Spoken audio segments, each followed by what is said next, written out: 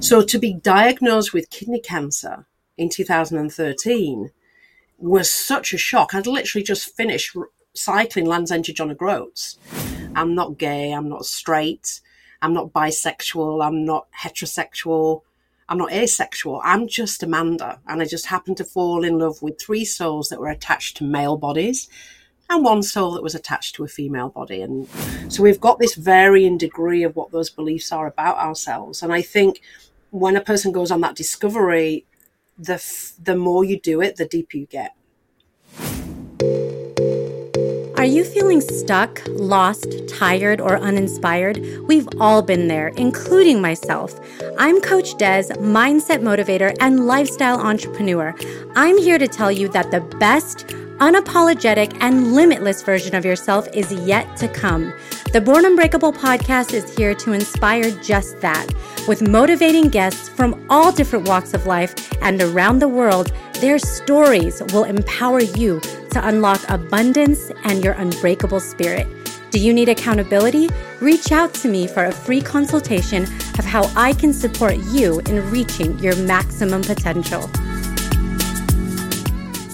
Welcome back to the Born Unbreakable podcast, or welcome here if this is the first time that you're ever tuning in and you just decided to choose this episode to listen to. And if you did, you're very lucky, because I'm very lucky for this amazing human being that I have on the show today.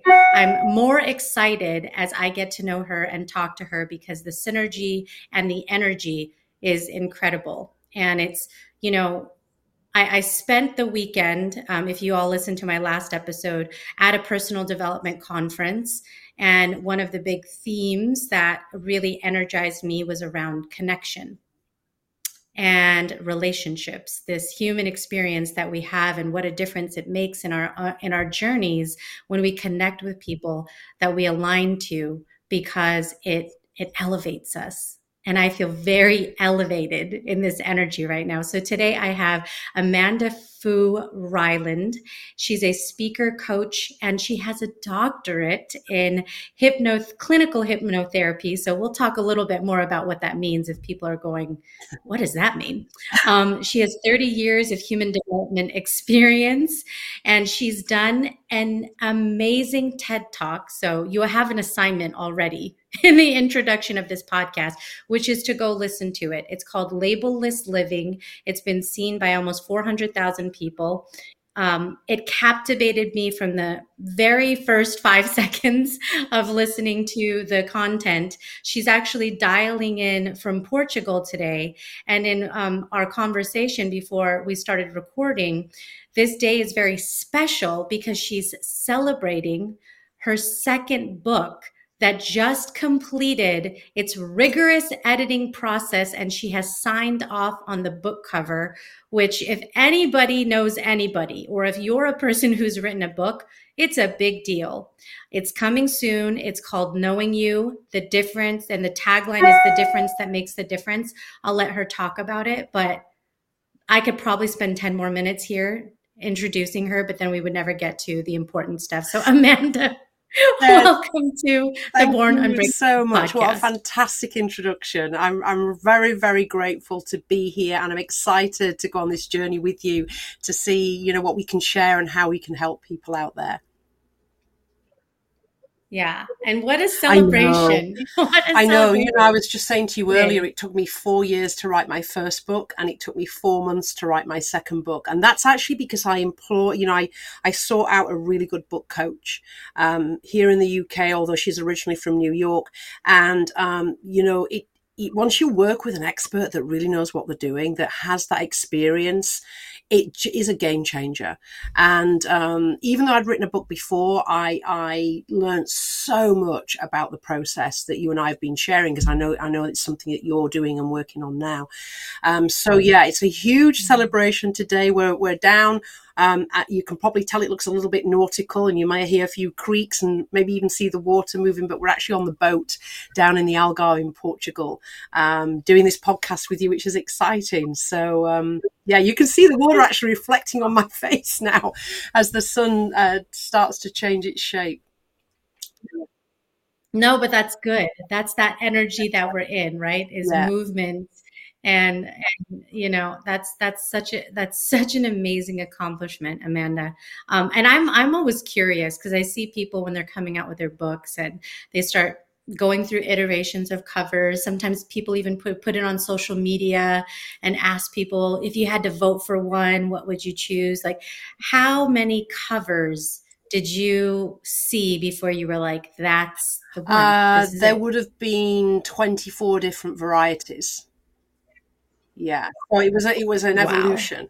And interestingly, I did the social, once we got down to this is it, and we've got the top three, I did do social media posts. And what was really interesting was the one that myself, my book coach, and also the designer had settled on was Mhm. the one that was actually selected by as the highest, the winner, if you like, by everyone on social media. It got a lot of engagement. People love to be involved in those kind of things. So what we felt was right was actually what people that follow us were also telling us was right for them. So that's when you kind of go, yes, we've got this. You know, we've got this. Hopefully, so yeah, it was a long process. Sorry. Of people who are going to buy the Exactly, book. exactly, and it's a little unconventional. The book cover. It's we looked at what does a book cover do? What's it designed to do? And it's designed to get people curious, really. And obviously, all the magic and the goodness is inside, but the book cover's got to be strong and powerful enough to speak to people. So again, that was working with a designer that's got lots of experience, and also my book coach, and my personal preference, and everyone that follows us. Your Life Live It, my company, and me personally. What did they think? And I think that's a really good thing to do, is ask people that know you, that trust you, that like you, what do they think? And because they know best, actually. So yeah, it was Yeah. an interesting adventure just on the book cover alone. Well, you said a word and I love it and I'm taking it in, and it's unconventional.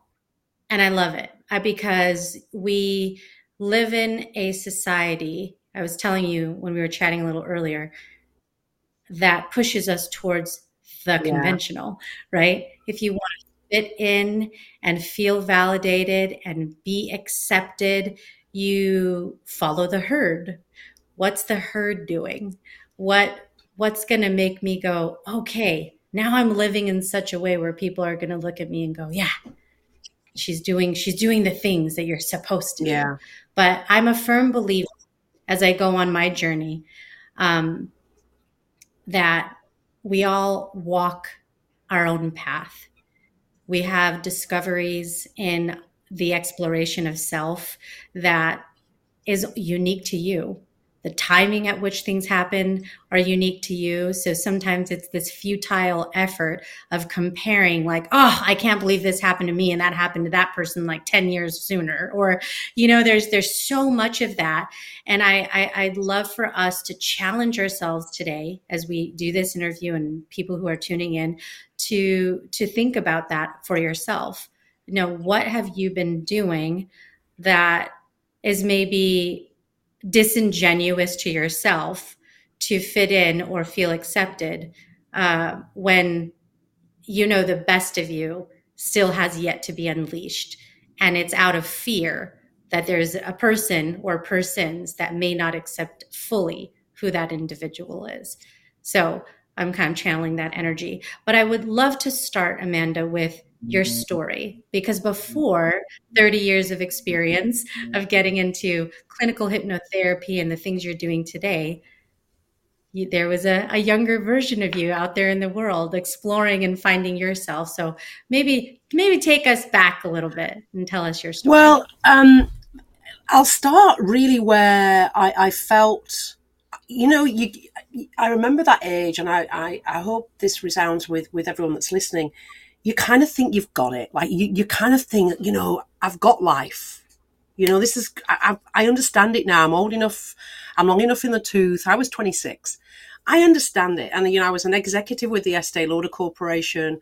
I was very responsible at that tender age. I looked after Europe, Middle East, and Africa, which was a huge territory, traveling a third of the world. And I'm working with, budgets and targets and all those things that corporate life bring. And I felt, I've just got this gig. I understand life. And when I look back at that 26-year-old, I'm like, you were so egotistical.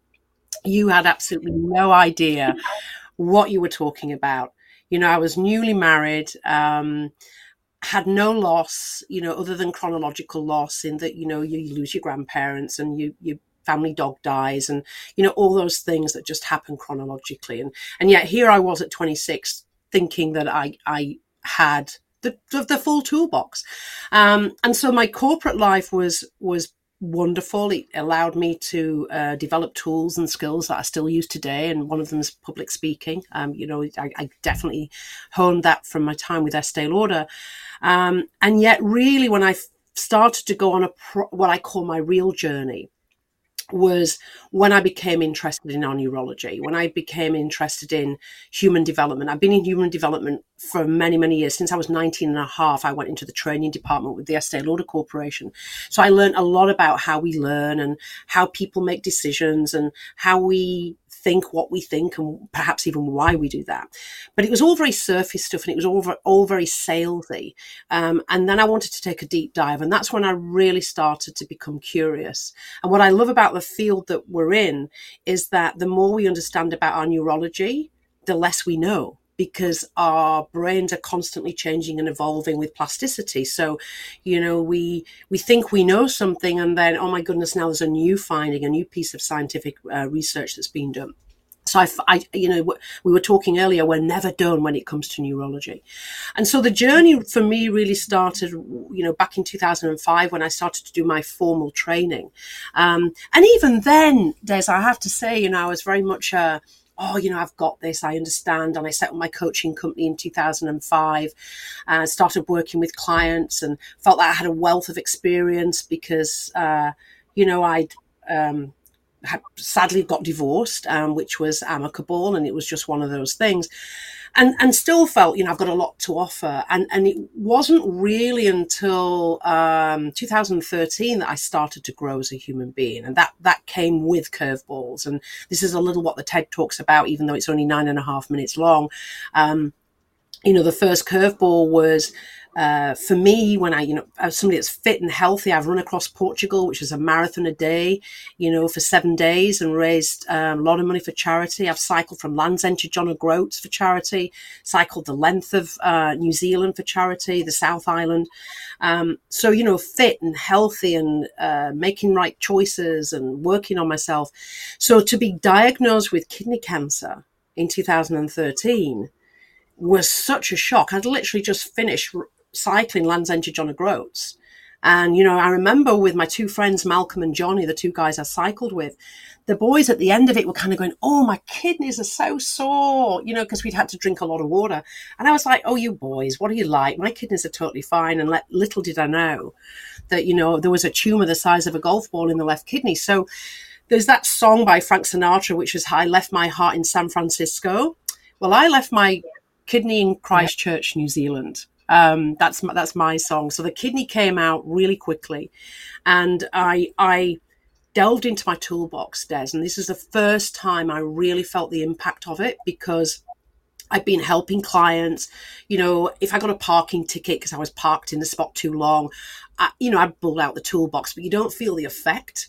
When a real curveball hits, oh my goodness, you can not only feel it, it is totally remapping your course through this particular curveball.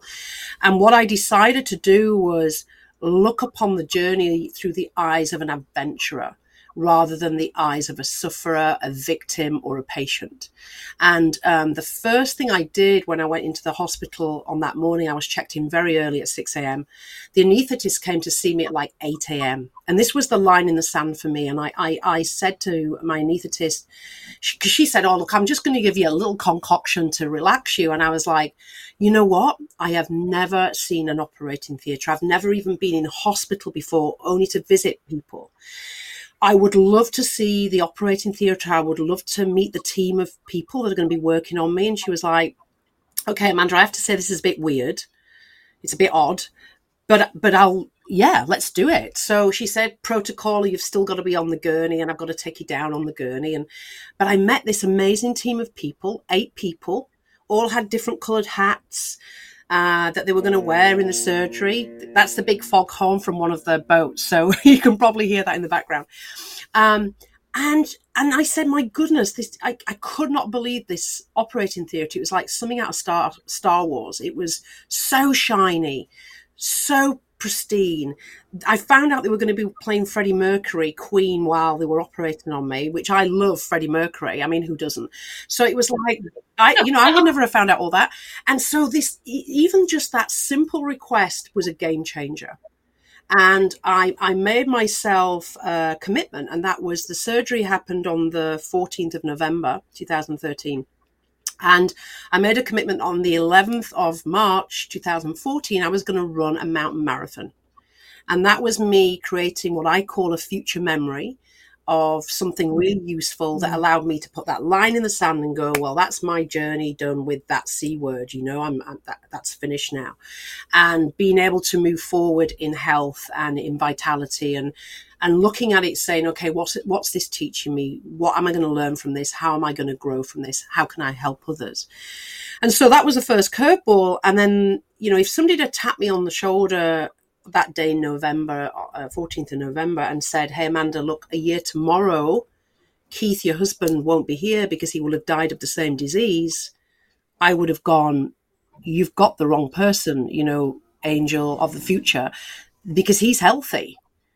And yet, literally, the 15th of November, 2014, Keith passed away of the, stomach cancer, not kidney. And then, again, a massive curveball.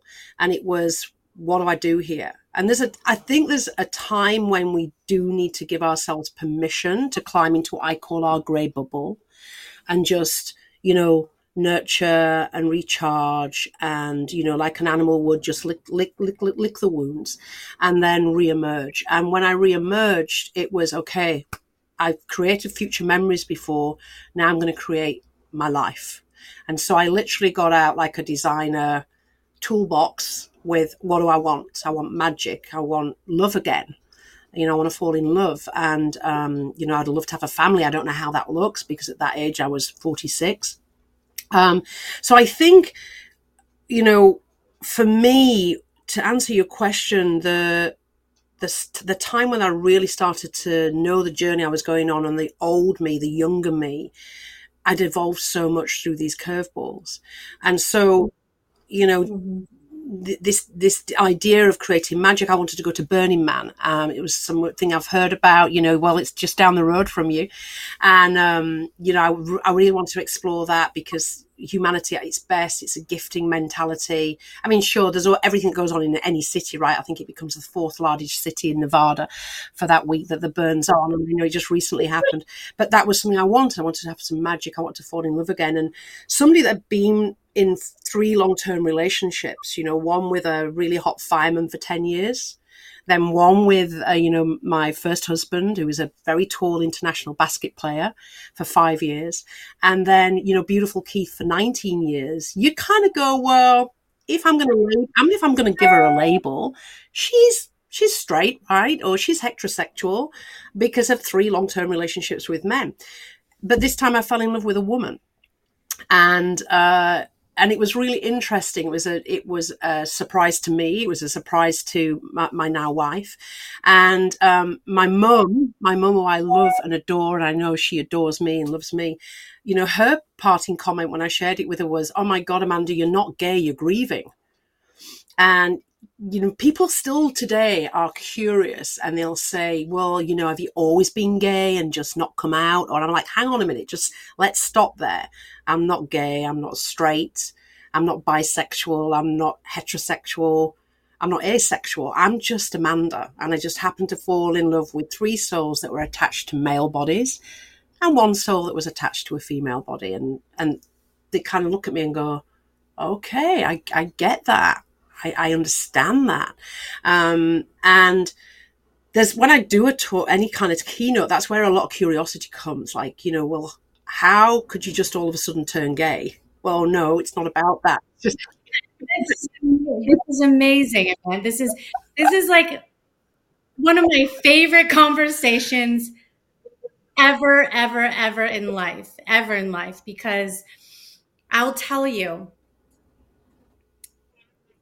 my view on relationships, and I hope that this resonates with people, because you've just shared, a whole host of experiences that you've had that have had led you to your beautiful wife today. I too, I've been married twice. I've had a whole kinds of different relationships, and mostly with males, but I do have relationships with females. And I have, through my journey, and I don't believe in monogamy. So that's a whole nother way of doing relationships. That could be like an episode that is some other episode. But what I will say in the journey, and as I connect with other people in relationships of all different styles, everyone gravitates to, well, so then what am I? If I do this in terms of the way that I behave, well, there's got to be a name for it. Is it a pansexual? Is it binary? Is it gay, lesbian, straight? Is it heterosexual? I mean, there's so many labels, and I think there's lots of labels that people don't understand. Like, you're Googling it, you see something for the first time, and then on top of that, because there's a community, right, that you call LGBTQIA+, there's that plus is going to be, the 25 other things, the versions that come with that.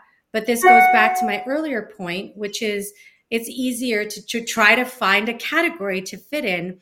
And the reason I love your examples of your relationships and your story is because it's just yours. You're just doing your life, who you are, and being true to yourself. And you don't even care what it's called.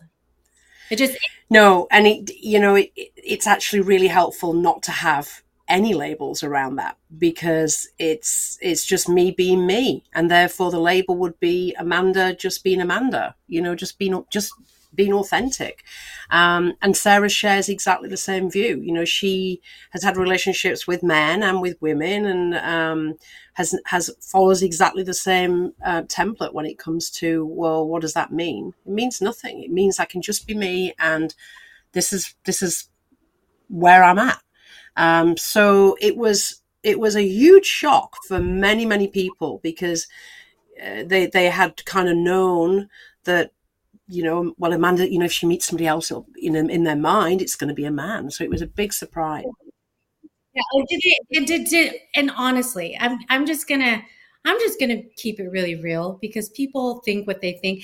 Did anybody think so? Your comment of your mom, right? She was like, "You're not gay, you're grieving." So that's an interesting comment. You probably laugh at that, saying it today. But did people think like, maybe Amanda's going through a phase? People even said it to me. Amanda, it's just a phase. It's a phase you're going through. So don't make any commitments. Don't do anything too rash. Probably keep it to yourself. It was. And they were coming from a place of love and care and protectiveness. Of course they were. And I just went the opposite really in the opposite direction, and said, absolutely not. I am not going through a phase.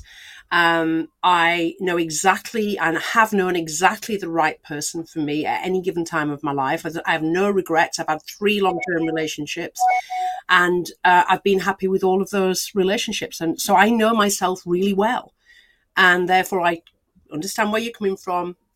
I respect your love and care. However, you're wrong, and I know what's right. So there were those conversations and natural fallout. There was people that really disappointed in the way in which they responded. And then there were people that really delighted in a very unexpected way, because they weren't really on the radar. And they came with a real authenticity of love and care, and we're just here for you, and we really respect what you're doing, and we want to be a part of this journey. So it did 2 things. It certainly sorted out as we like to say in Yorkshire, the wood from the chaff. It allowed us to do a good shake through and be surrounded by beautiful people that, throw these massive logs of passion on our bonfire of life and support us from the sidelines and sometimes hold our hands when we need it. So I'm really grateful for people's honesty at being able to share that and navigate that with the trueness in our step and know exactly where we were going. Because really quite quickly, I said to Sarah, I'm really serious about this. I don't do sort of short-term relationships. I need you to know that this for me would mean a lifetime together, marriage. And Sarah said, well, I want kids. And I was like, hell, absolutely. Let's bring that on because I want kids too. I just was never successful with Keith. It just didn't work for us. Not for want of trying. So again, Des, if I hadn't followed that path, if somebody had tapped me on my shoulder and said, Amanda, you at 52 years of age, you are going to witness the birth of your 2 twin boys, I would have gone, how is that going to be possible? How is that That's possible? incredible. And you live a life where you have what you want. You have your wife and your 2 boys. So tell me that story. So how did your 2 boys come into fruition in your life? So Sarah and I, we spoke really early on about wanting a family. We wanted definitely 2 children. We weren't at all worried about girls, boys. It made no difference to us, just 2 healthy children. I'd always really wanted twins. It was just something that was at the back of my mind. Twins would be lovely. Anyway, we embark on this IVF journey. Sarah was we used Sarah's eggs, and Sarah was what we like to call the oven. And I was the one that kind of, made sure the thermostat was set correctly and that she had the right food and all the things that she needed. And we just skipped off to Spain, to Marbella, to this clinic that's really well researched, and they're very successful. We thought, well, this is going to be super easy. We're only missing sperm. That's the only component. Sarah's really healthy. She's fertile. She's young. She's 14 years younger than me. And so, we skipped into it, and we were actually quite surprised at the complexity of IVF. And so we had 3 failed transfers. One was a pregnancy, but it was only a chemical pregnancy. We made the mistake of telling everybody and then had to ring everybody up and then untell everybody. So we learned a big lesson there. And then they changed our donor. And it was quite comical because we got to know our nurse really well. And this is just a funny little story aside. And she's from Yorkshire, where I'm from, but speaks Spanish fluently like a native. And Michelle said to us, look, we're changing the donor. So I've been down to the beach today and I've found this surf dude guy, and he's got blonde hair like Amanda and green eyes. And, he's really tanned and he likes music and he plays guitar. So he's your new donor. And of course, she was completely joking because in Spain, the donors are all anonymous and they use an agency and they're very thorough. And what they say is, okay, well, Sarah's eggs are being used, so therefore our donor needs to be a male version of Amanda. So they take my blood, they take my DNA, they take photographs of me from being a baby to being a young adult, my preferences, my academia, all that thing, and it all goes into a mixing pot. And they say, okay, well, if Amanda was a man, this is what Amanda would look like, and this is the characteristics. And the donor is selected on that criteria. And so Michelle was being playful, and we thought it was really funny. And then she said, and because you've had 3 failed transfers, in September, it's 2 for the price of 1. So, Dr. Love, we called our doctor Dr. Love. He wasn't called that at all, but some fantastic Spanish name.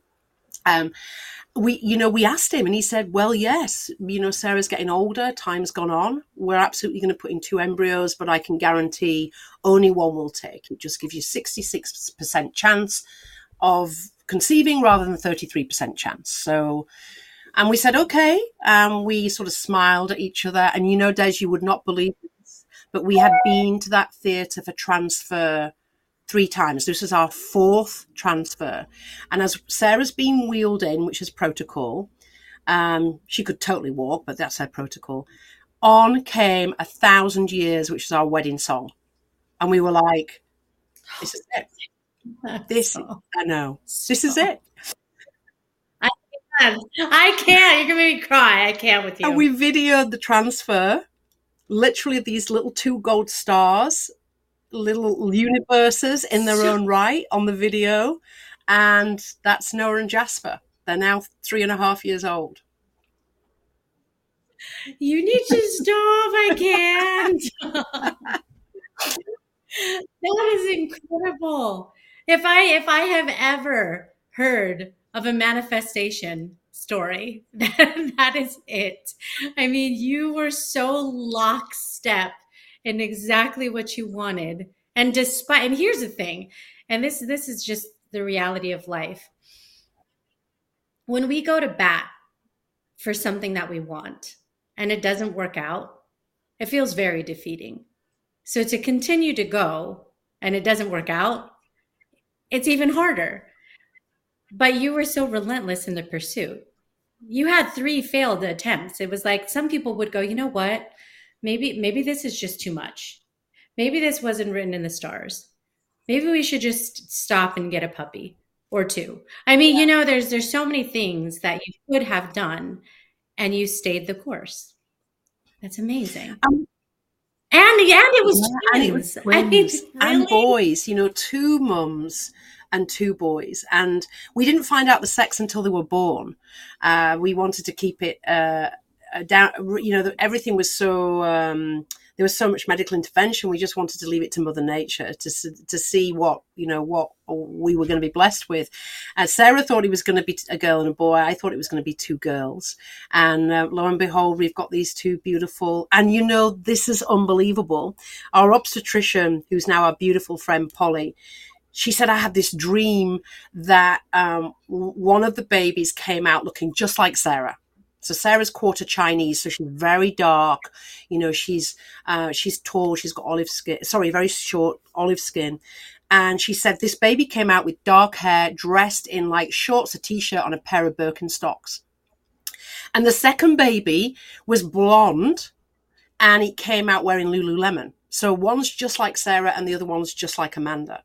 Well, lo and behold, we've got Jasper, who's really dark and very much like Sarah. And we've got Noah, who's blonde, green eyes, a much bigger boy. I'm quite tall, olive skin, and he's just like me. So, and he's even got a birthmark in the same place. Like it's crazy. And I am not biologically, from a medical scientific perspective, I am not connected from a DNA biology perspective at all. So Polly was right, and we've got a blonde boy and we've got a little dark boy. So and Jasper his hair is so dark, it's just like Sarah's, and so he's even looks like Sarah from baby photographs. So it's just uncanny how we have been gifted with these 2 beautiful little boys. And what a process with the IVF. I mean, talk about rigorous, but that's amazing. I love that story. And I hope that gives hope to others. I know there's many people. I know a few personally who, for different reasons, had to go that route, and it was not always successful either, but they too, decided to keep going, and eventually it worked out. One of the things, Des, that really helped us was, particularly after the pregnancy where, we were confirmed pregnant by the clinic through blood tests and whatnot, and then we made the calls to immediate family. When we then realized that was not a reality, we then called everybody and shared. And what we both said was, we don't understand. We don't understand the reasons. However, what we do know is when we hold the baby that selected us, because we thought we were just going to have one, and then another one later, when we hold that child that selected us in our arms, it will all make sense. Because we don't do the choosing, they do the choosing, is what our belief is, that, they come to us, and for whatever reason, we're never going to understand what those reasons are, but it will all make sense when we're holding. And for us, it was 2 children, in our arms. And that's a great thing when they're so little, you can hold them quite easily in both arms. It's a little bit trickier now at 3.5. Yeah, probably not so much. A little bit trickier. But so tell me then, what inspired your TED Talk? Because I listened to it. I knew about your the cancer. You talked about that. What made you want to share that with the world? The reason was because I developed something which I share in the TED Talk, and I make a commitment to myself, and that is that whenever I'm public speaking, or if I'm speaking at a corporate, or doing something like a TED Talk, I think that was 9 minutes, 15 seconds. It's not very long. I made a commitment to share a tool. I call them neural mind hacks, that's going to help people, that's really helped me. And so in that TED Talk is a neural mind hack that my neurology developed when I was in hospital. And what happened was, this lady came to see me out of the goodness of her heart to visit me. I didn't know her particularly well. She was an acquaintance. I think I played golf with her a couple of times down in Queenstown in New Zealand. And she came to visit me with a bottle of beautiful Pinot Noir and a packet of fudge. And she started to tell me she'd watched this documentary about this woman that had given a kidney away, donated a kidney. And I was like, oh, wow, this is a really positive story. I'm loving this. And then she went on to tell me that, the lady had slumped into a deep depression 6 months later. And what they had identified was that when the body loses an organ, the body actually can go into depression. And I'm thinking, at what level is this helping me? And I know she's just being kind and she's sharing the documentary, but she's not actually realizing this is a mind virus, that if I accept this, then that could be true for me. So what I imagined in front of my eyes was this big red button with the word delete across it. And in my neurology, in my imagination, I went, and I'm going to shout a little bit, so I'm just going to warn the listeners. I went like this: delete, delete, delete, really fast. And so it kind of covered up the entire visual area of where she was sat. Of course, I did it inside my head. Otherwise, it would have been a bit weird if I'd have done it outside. The nurses would have been like, what drugs is she on? But I just actively inside my head went, I am not accepting this mind virus. This is not coming into my neurology. And this delete button is really powerful because you can use it without sharing with the other person. All you need to do then is wait till they take a breath and then just change the subject. And all I said to her was, hey, look, when was the last time you played golf? How's your golf going now? Ask a golfer about the golf. They'll talk for 7 days if you don't walk away. So, you just need a little get out of jail card, a little, what is it in the film Up?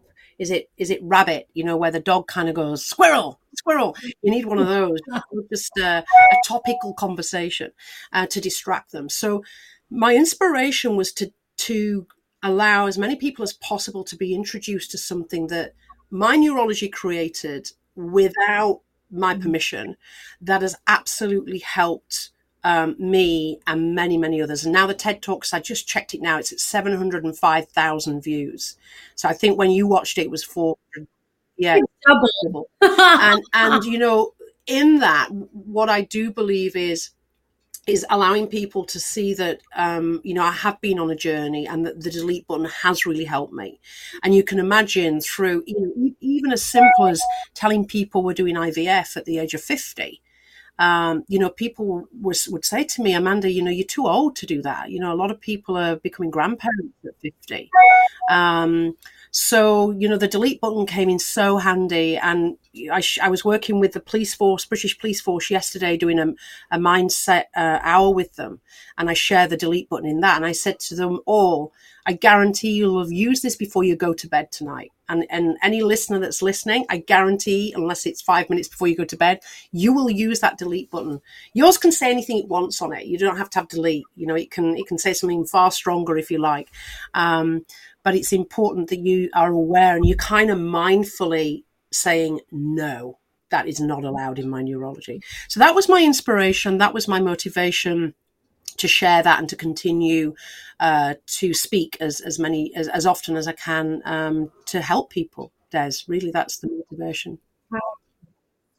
It is. It's powerful. Our neurology and our thoughts, and I've appreciated this more and more as I've gone through my own coaching and experiences. But the last couple of weeks, I've had a coach come on the show and coach me directly. And all of it comes down to our thoughts and whether or not we want to change them to something else if it's not serving us in the way we want them to. So your delete button is incredibly powerful, because when you're conscientiously having a visualization and you use it, to you it was a button that you could push, and something changes in your chemical, in the chemical processes inside of us change, and therefore we change. And it's a choice. It's a choice that we're making consciously and conscientiously to do what we want, that is going to give you the energy and not put you in a state of sadness, depression, despair. You chose something else. And I think that's so amazing. So because of your background with clinical hypnotherapy and the studies that you've done, talk about what do you do? How do you help people with what you've been trained to do when they come to you with different issues? Probably the biggest way that I help people right now is to train others to do what I do. So we have graduates that graduate from our programs that are all board approved, designated certificates. So they're, coaching certifications, if you like. So that's the biggest impact, because the more people that have the toolbox, the more people then can be helped. When I work one-on-one with clients, which I still, I do on a regular basis, I'm client facing, obviously online from my little VW camper van, sometimes on the drive in the house, which is pretty cool. One of the main things I look at is what programs are glitching, what program, and does that program need deleting, or does it need reinstalling? Mm-hmm. And if it needs deleting, then what new software do we need to install? So what we do neural coding. We've actually just registered the term, because people get it. Like if I say I use neuro-linguistic programming, I use timeline therapy, I use clinical hypnosis, that doesn't mean anything to people. All that is just a bunch of words that's, on the bottom of a certificate. But what I like to say is, hey, you've got your phone, and when you pick up your phone and you're kind of like, oh, I've got an app on here that doesn't serve me, then you just delete it. You don't even give it a moment's thought. And then you might go into the App Store and find something else that's better going to do the job. And so what I'm looking for, and what all our team, we've got about 25 of us around the world that license my brand, Your Life Live It, and do neural coding. And what all our family are looking for is, what programs need deleting in this person's neurology, and what can we install to better serve them? And that can be done in as little as 3 sessions with really big things. We're talking about big pieces, not small pieces. And I'm not saying that, somebody wanting to, lose 15 kgs is a small thing. No change has a hierarchy. However, if somebody's had a lifelong problem with suicidal thoughts and has gone through many other different modalities, looking at what the glitchy software is and highlighting that. And generally, we're looking at belief systems. We were talking about this earlier, you and I, Des. So that's essentially when I'm working with somebody, that's what I'm looking to do. And obviously training others to have the same tools. That has to be some of the most life-changing work, because if someone's wired, if the way the system is set up, right? It's just like our phones. If we look at the kinds of things, you always have to have an update, right? There's different things to make sure it's in proper working order, and it's, staying in good condition and it's stable. That's how it works within us. And so if we feel defective, right? If we feel like our system has this adoption of beliefs that don't serve us well, your life looks a certain kind of way. But to reprogram so your life can look a different way, I'd imagine is a pretty intensive, experience for someone, because at the other side of it, for them to believe probably something that's pretty opposite than what they currently do causes huge shifts and impacts in all of the areas and dimensions of that person's life. Absolutely. And to give a real client example, I was working with a client yesterday morning, very early, and she was, off down in the Southern Hemisphere, hence the time difference. And what we uncovered in our second session was that her limiting belief was, I'm unlovable. That is so core. And this is somebody that had been, had evidence throughout her entire life that she was unlovable. She had been abandoned. She had been in a relationship and then no relationship ever worked out. She had children that she didn't really believe loved her. What a core limiting belief to be operating from. And so what we're going to do next time we connect is delete that limiting belief of I'm unlovable. And what she's chosen is an empowering new belief of I am totally lovable. And it's all about the wording. I am totally lovable. Underline. So it's not just I'm lovable. It's I'm totally lovable.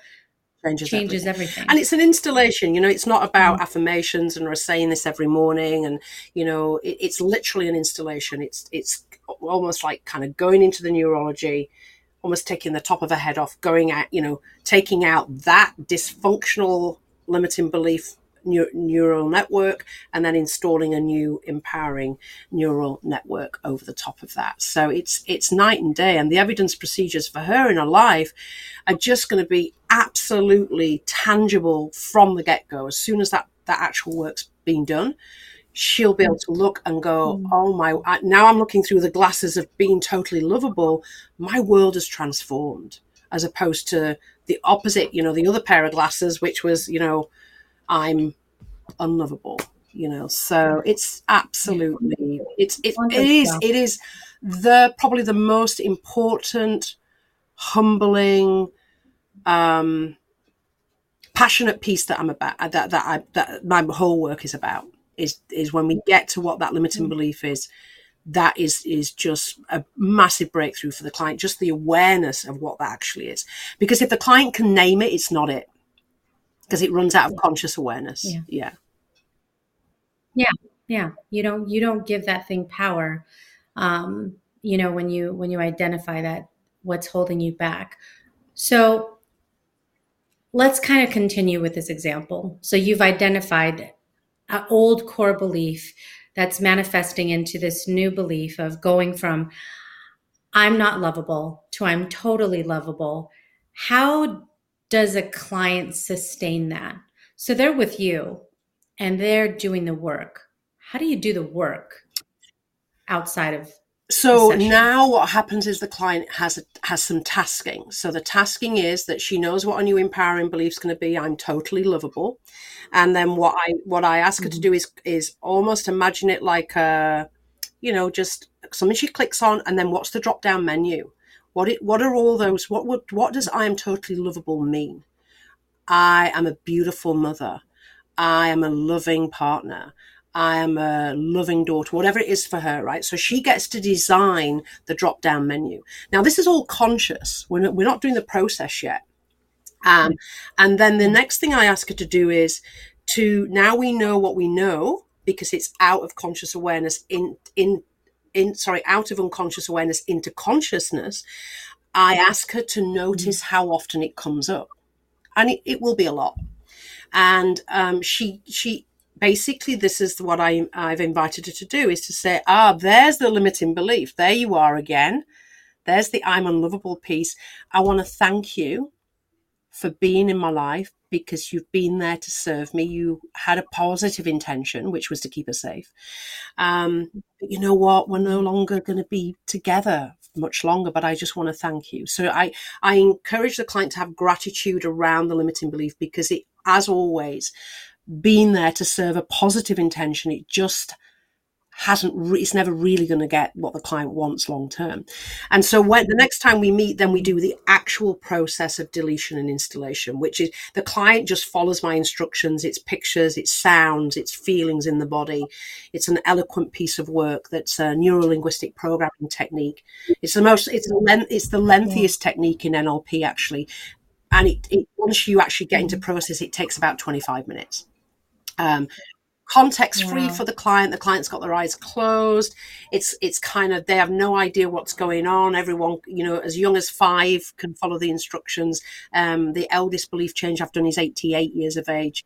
And when you do the belief change with the client, all I'm doing is holding the remote control. So they're doing the doing. But when you facilitate that and they come out of it, and then you ask them what the old belief is, in most cases, they kind of go,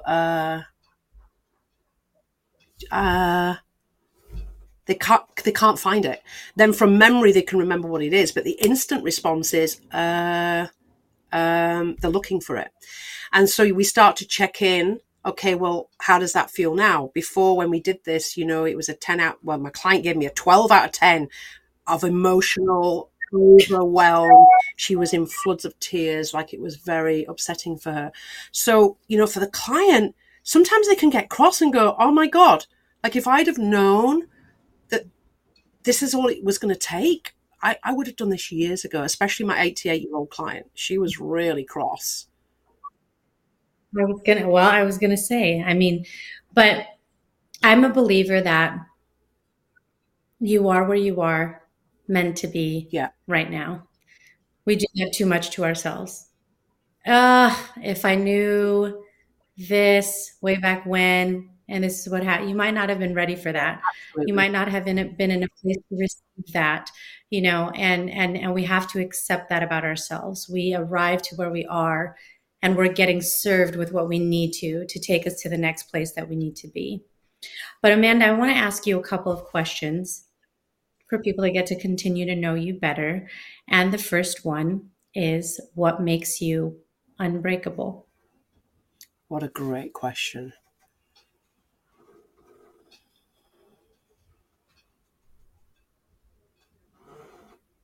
Wow. I have to really think about that one. I think it's the layering. To go back to what you've just said, if any of those curveballs had have happened out of sequence, maybe I'd have been breakable.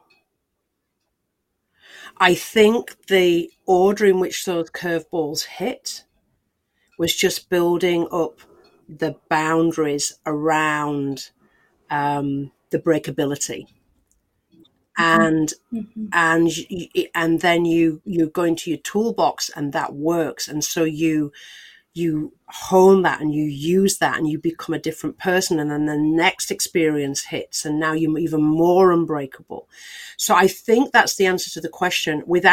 And it's a big epiphany for me right now, Des, I have to say, because I hadn't thought about the sequence of events and the magnitude of those events and the order in which they landed. But now, as cruel as it may sound, and as unconventional as this may sound, it's kind of the order of the universe. Yeah. So, yeah. Thank you for that. What a great question. Yeah, that's so good. I love that. What about a self-limiting belief? What's a self-limiting belief that you've had to overcome? A big one for me was, I'm not intelligent. I'm not intelligent. And therefore what that meant was, I'm not good enough. And therefore what that meant was, I don't deserve it. And therefore what that meant was, I don't deserve to be happy. I'm not worthy. And so it started off at a very young age of being told I was not very good at English, not very good at maths.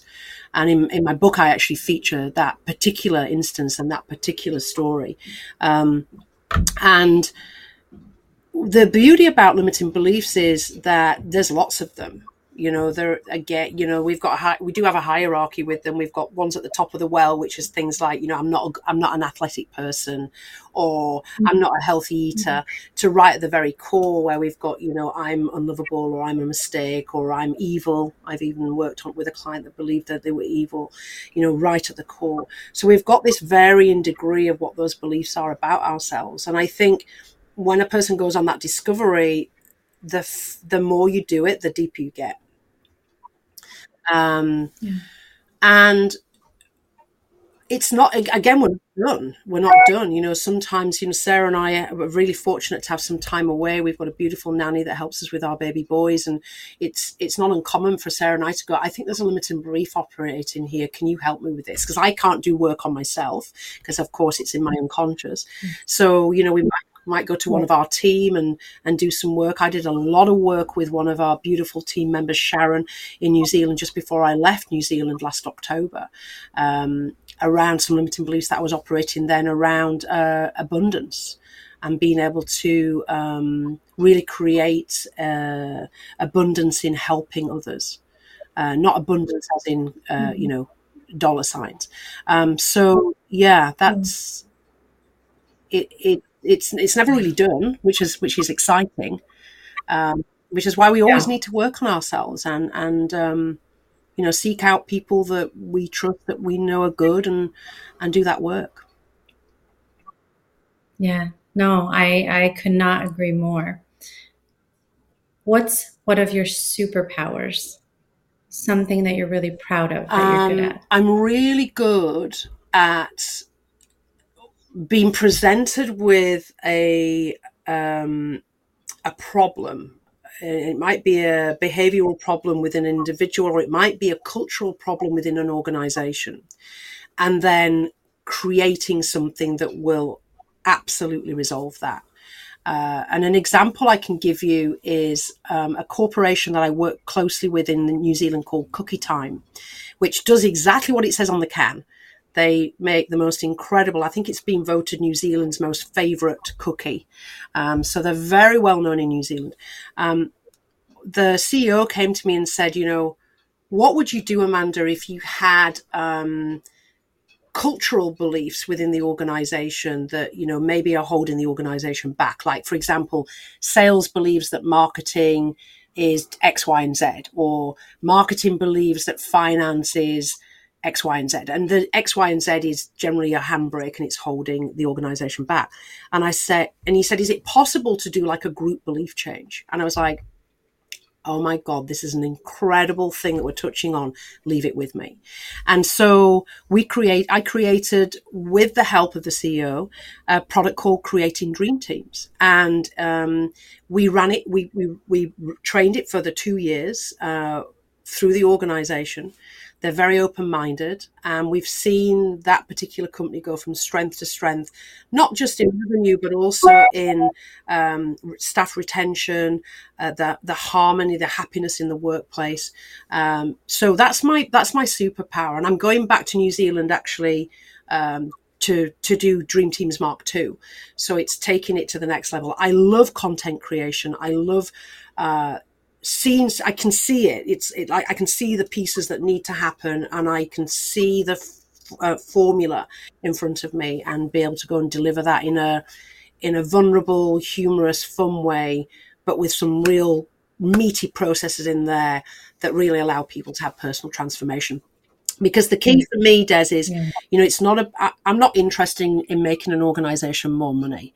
I'm not interested in that at all. My belief is, if an organization cares about their people, and we have permission to work with that person individually or as a group on what it is they need in their life for their life, then a default byproduct of that is productivity goes up. It's just what happens. Yes. And, you know, fortunately, the CEO of Cookie Time was like, I am totally, it is about my people. It is about our team. It's about our family, and the most beautiful company to work with. I feel very honored, and I'm working with a few different organizations with that. So I hope that answers your question, but I suppose the a more succinct answer would be content creation around a specific problem to solve that problem. Yeah. Yeah. You're good at it. You are good at it. You're great I at love it it. as well. It's So my passion. yeah, keep doing that because it's changing lives, it's changing organizations, and it's changing leaders who have the ability to empower others. And that's a really powerful thing to do. So a few last questions. This one will be very interesting because I know you're well traveled and you do a lot in the world. You're a pretty adventurous person, seeing as how you chose adventurer as the word you chose, earlier when you found out you had diagnosed with the kidney cancer. Is what's something that's on your bucket list? Wow. Okay. What is on our bucket list is when our boys are old enough, and this will count. When our boys are old enough, Sarah and I are going to take them to Burning Man. And when we say old enough, we mean old enough to understand what happens there. And even though Sarah and I have been, and I've now been twice, and I love it, the reason it's on our bucket list is because we want to introduce our boys into a different way of viewing life, even if it's only for a week. And for them to be able to see what pure gifting actually looks like, where it's not a reciprocal agreement. It's not you give me this and I'll give you that. It's not a bartering mentality.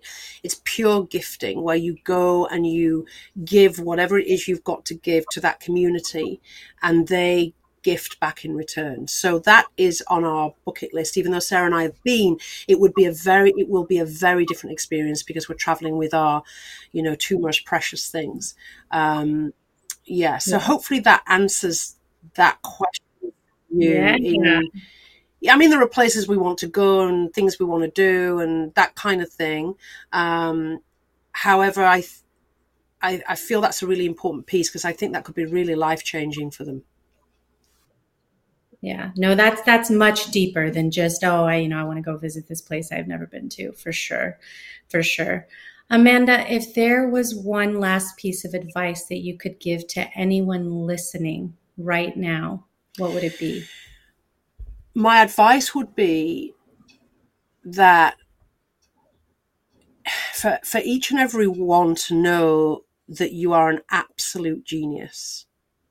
That if you relax and trust in your own unconscious mind and trust that you know what's right for you, you know who you are, and just sit quietly enough and still enough to allow that voice to speak what that might be, or allow you to feel what that might be, or to see that that's the right thing, to allow the universe to show you some signals.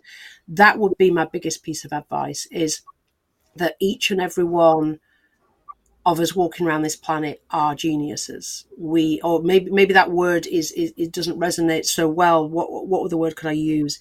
Is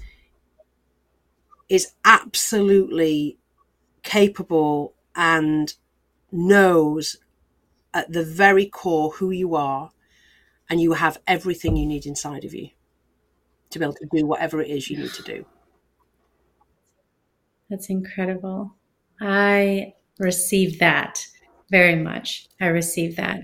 Amanda, two last things. One is, when does the book come out so people can anticipate and look forward to that?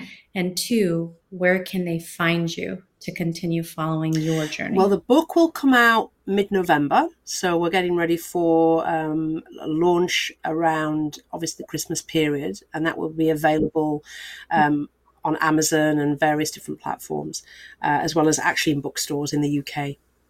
And people can find me really simply at yourlifeliveit.com. If people just pop that into their search, will come up, and they can find me personally in there if they just go under coaches. I appear as one of the neural coders as opposed to the founder. We're a flat hierarchy at Your Life Live It.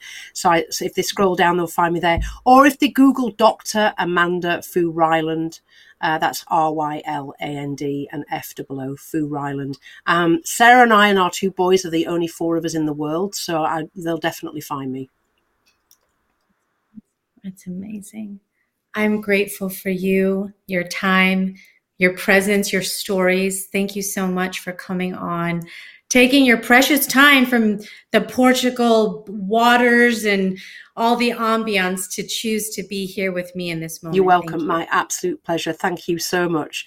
I have absolutely loved my time with you, and you, my wonderful friend, do an incredible job putting this time in twice a week and just sharing your knowledge and wisdom. So for that, I am also very grateful. Thank you. Oh, so much joy, so much goodness. Thank you, Amanda. I enjoyed that interview so much. Amanda Fu Ryland, or Dr. Amanda Fu Ryland, rather, is such an incredible human being. I've learned so much from her. Her wisdom is palpable. Her confidence is as well. She is somebody who has continued to come into her own just year after year. Such a great demonstration of that it's a journey that never stops. It's something we talked about. You never stop learning and growing and evolving. And the more you recognize that, understand you're not going to be the same person as you grow. We have to do a better job sometimes of detaching ourselves from old versions of ourselves that was meant for a time, So I would love to invite you, as you reflect on this episode with me, to ask yourself if you're living in full transparent service of who you are. Do you put yourself out there into the world, into the ether, into the universe, in all the ways that you truly want to? If you were living the life that was your dream life, what are you doing every day through your thoughts, your actions, your behaviors to show up in that way? I love the fact that Amanda shared her relationships and the beautiful relationships she's had in the past, which happened to be with men, and choosing in her current day life to be with her wonderful wife, who's a woman. And they found a way to have kids that they've always wanted to have, which I still think is so miraculous that they've got twin boys. That's such a beautiful thing. Going back to what we said as a word at the very beginning of the episode is unconventional. Well, I would say unconventional is awesome. How can you show up in your unconventional way as unapologetically you? I don't always talk about my own beliefs on this show because I do believe that this show is not about me. It's about you and being who you are. But I also share sometimes pieces of me so you know that I am who I am. That may or may not resonate with you.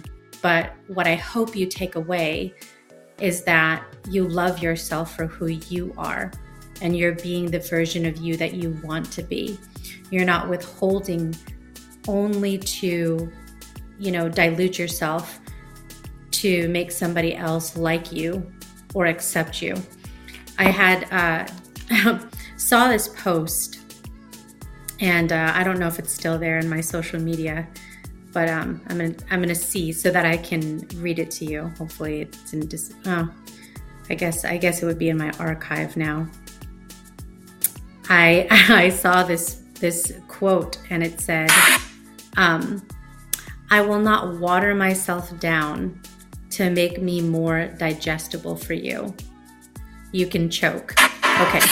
So maybe that last piece, that was just a little dig, but I love the first part of that saying, I'm not going to water myself down to make me more digestible for you.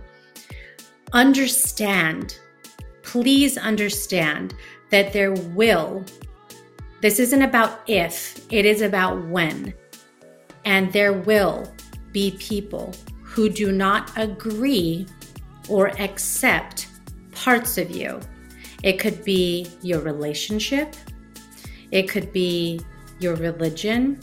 It could be how you choose to live your life, what you like, what you enjoy doing with your time. It could probably be any single dimension of your life. And ask yourself, if you're strong enough in your convictions and your belief, do you really care? Does it matter that there's a person that you care about that doesn't accept those things? Or just maybe doesn't agree with them. But if they love you for who you are, they're going to accept you for exactly who you are. And if they don't, I promise you there will be other people who will rally around you, and they will. I hope that you learned a lot from this episode. I certainly did. I cannot wait for Amanda's book to come out. I think it's tremendous that she is writing this book. It's so in alignment with actually the book that I'm writing. And once again, it's called Knowing You, the difference that makes the difference. So stay on the lookout for that, coming out later this year in November on Amazon, and probably will show up on her website as well. Remember that you are your only limit, so take action today. Thanks for tuning in to the Born Unbreakable podcast. I'll see you next time. Make sure to share, subscribe, follow, comment, rate and review, and all that good stuff. Thanks for listening.